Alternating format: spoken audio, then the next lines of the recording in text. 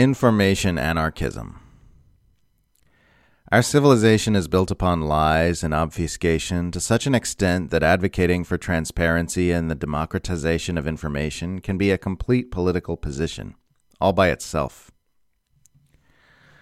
Rather than claiming to know what's best for society, whether we should move left or right, whether we should espouse this model or that model, it is perfectly legitimate to simply support giving humanity the information tools necessary to know the truth about what's happening, so they can collectively determine for themselves what direction to take.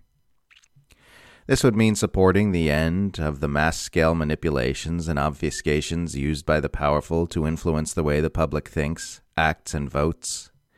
It would mean giving them the democratic infrastructure to steer their civilization in response to the true information they've got access to.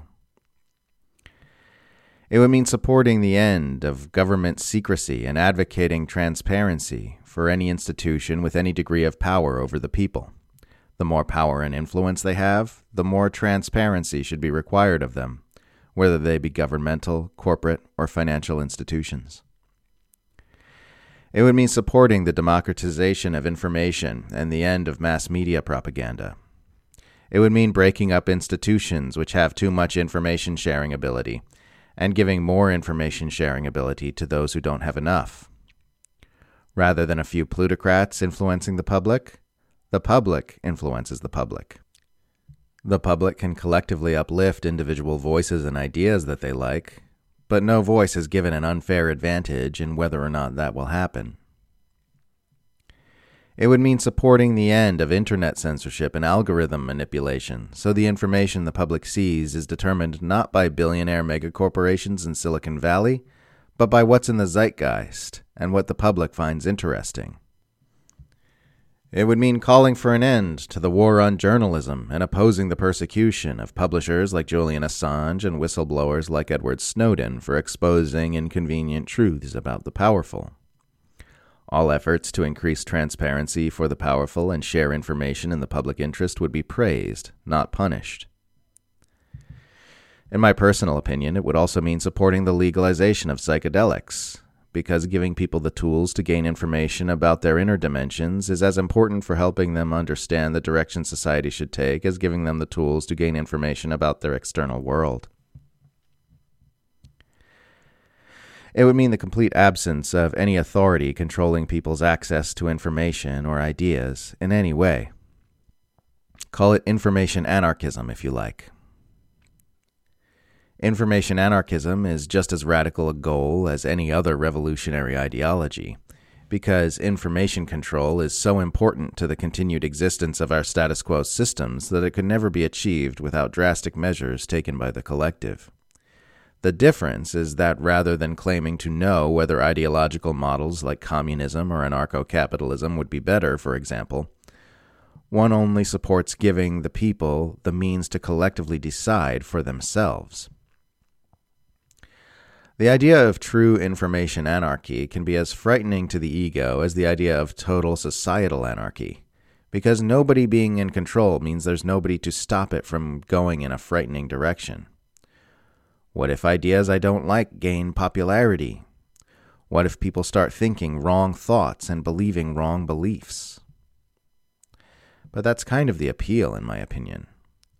Really taking the brakes off the way information moves through our world and letting humanity take full, unbridled advantage of the interconnectedness of our brains at this unprecedented juncture in terrestrial history could lead somewhere very bad, but it could also lead somewhere very good. And whatever ends up happening would be because of our own decisions instead of the decisions of a few powerful manipulators. And right now, the latter is what's happening. We're on a collision course with extinction via environmental catastrophe or nuclear war, and it's because of the decisions made by powerful people who are continuously working to control what ideas and information we consume. If information was really freed up, along with our ability to collectively control the direction humanity takes going forward, it's hard to imagine we'd mess it up any worse than they have. And whatever world we built together will have been by our own informed consent, instead of the manufactured consent of elite manipulators. If we've seen it all and we still choose our own destruction, then that will have been our choice. Whatever happens will be humanity showing the universe what it's really made of, what we really are as a species. And in my opinion, that's what freedom looks like, real freedom. Giving humanity the tools to go whatever way it wants to go, even if it's the way of the dinosaur. If you really, truly value freedom, in my opinion, that's the wisest place to take your stand. Wanting the truth to be known, whatever it may be, is a standalone ideology, and it's also a standalone personal philosophy. Wanting the truth to be known, not just in the world but in your own life, even if it's uncomfortable or embarrassing. Wanting unhealthy dynamics in your interpersonal relationships to come into awareness. Wanting your unhealed traumas to come into the light of consciousness, where they can be healed. Wanting your delusions to be seen so that they can be dispelled by truth. Wanting it all to come out into the light, the good, the bad, and the ugly. It's possible for an individual to live an entire life that is guided by truth and by the desire for truth. And I'm fairly certain it's possible for all of humanity to live that way as well. We can all push for that if we decide we want it. We can all decide that we are sick of being lied to, sick of being manipulated, sick of the completely backwards status quo of secrecy for the powerful and surveillance for everyone else. And we can use the power of our numbers to force it to change. And from there, we can sort out together what kind of world we want to live in, guided by the light of truth, whether toward harmony or oblivion, come what may.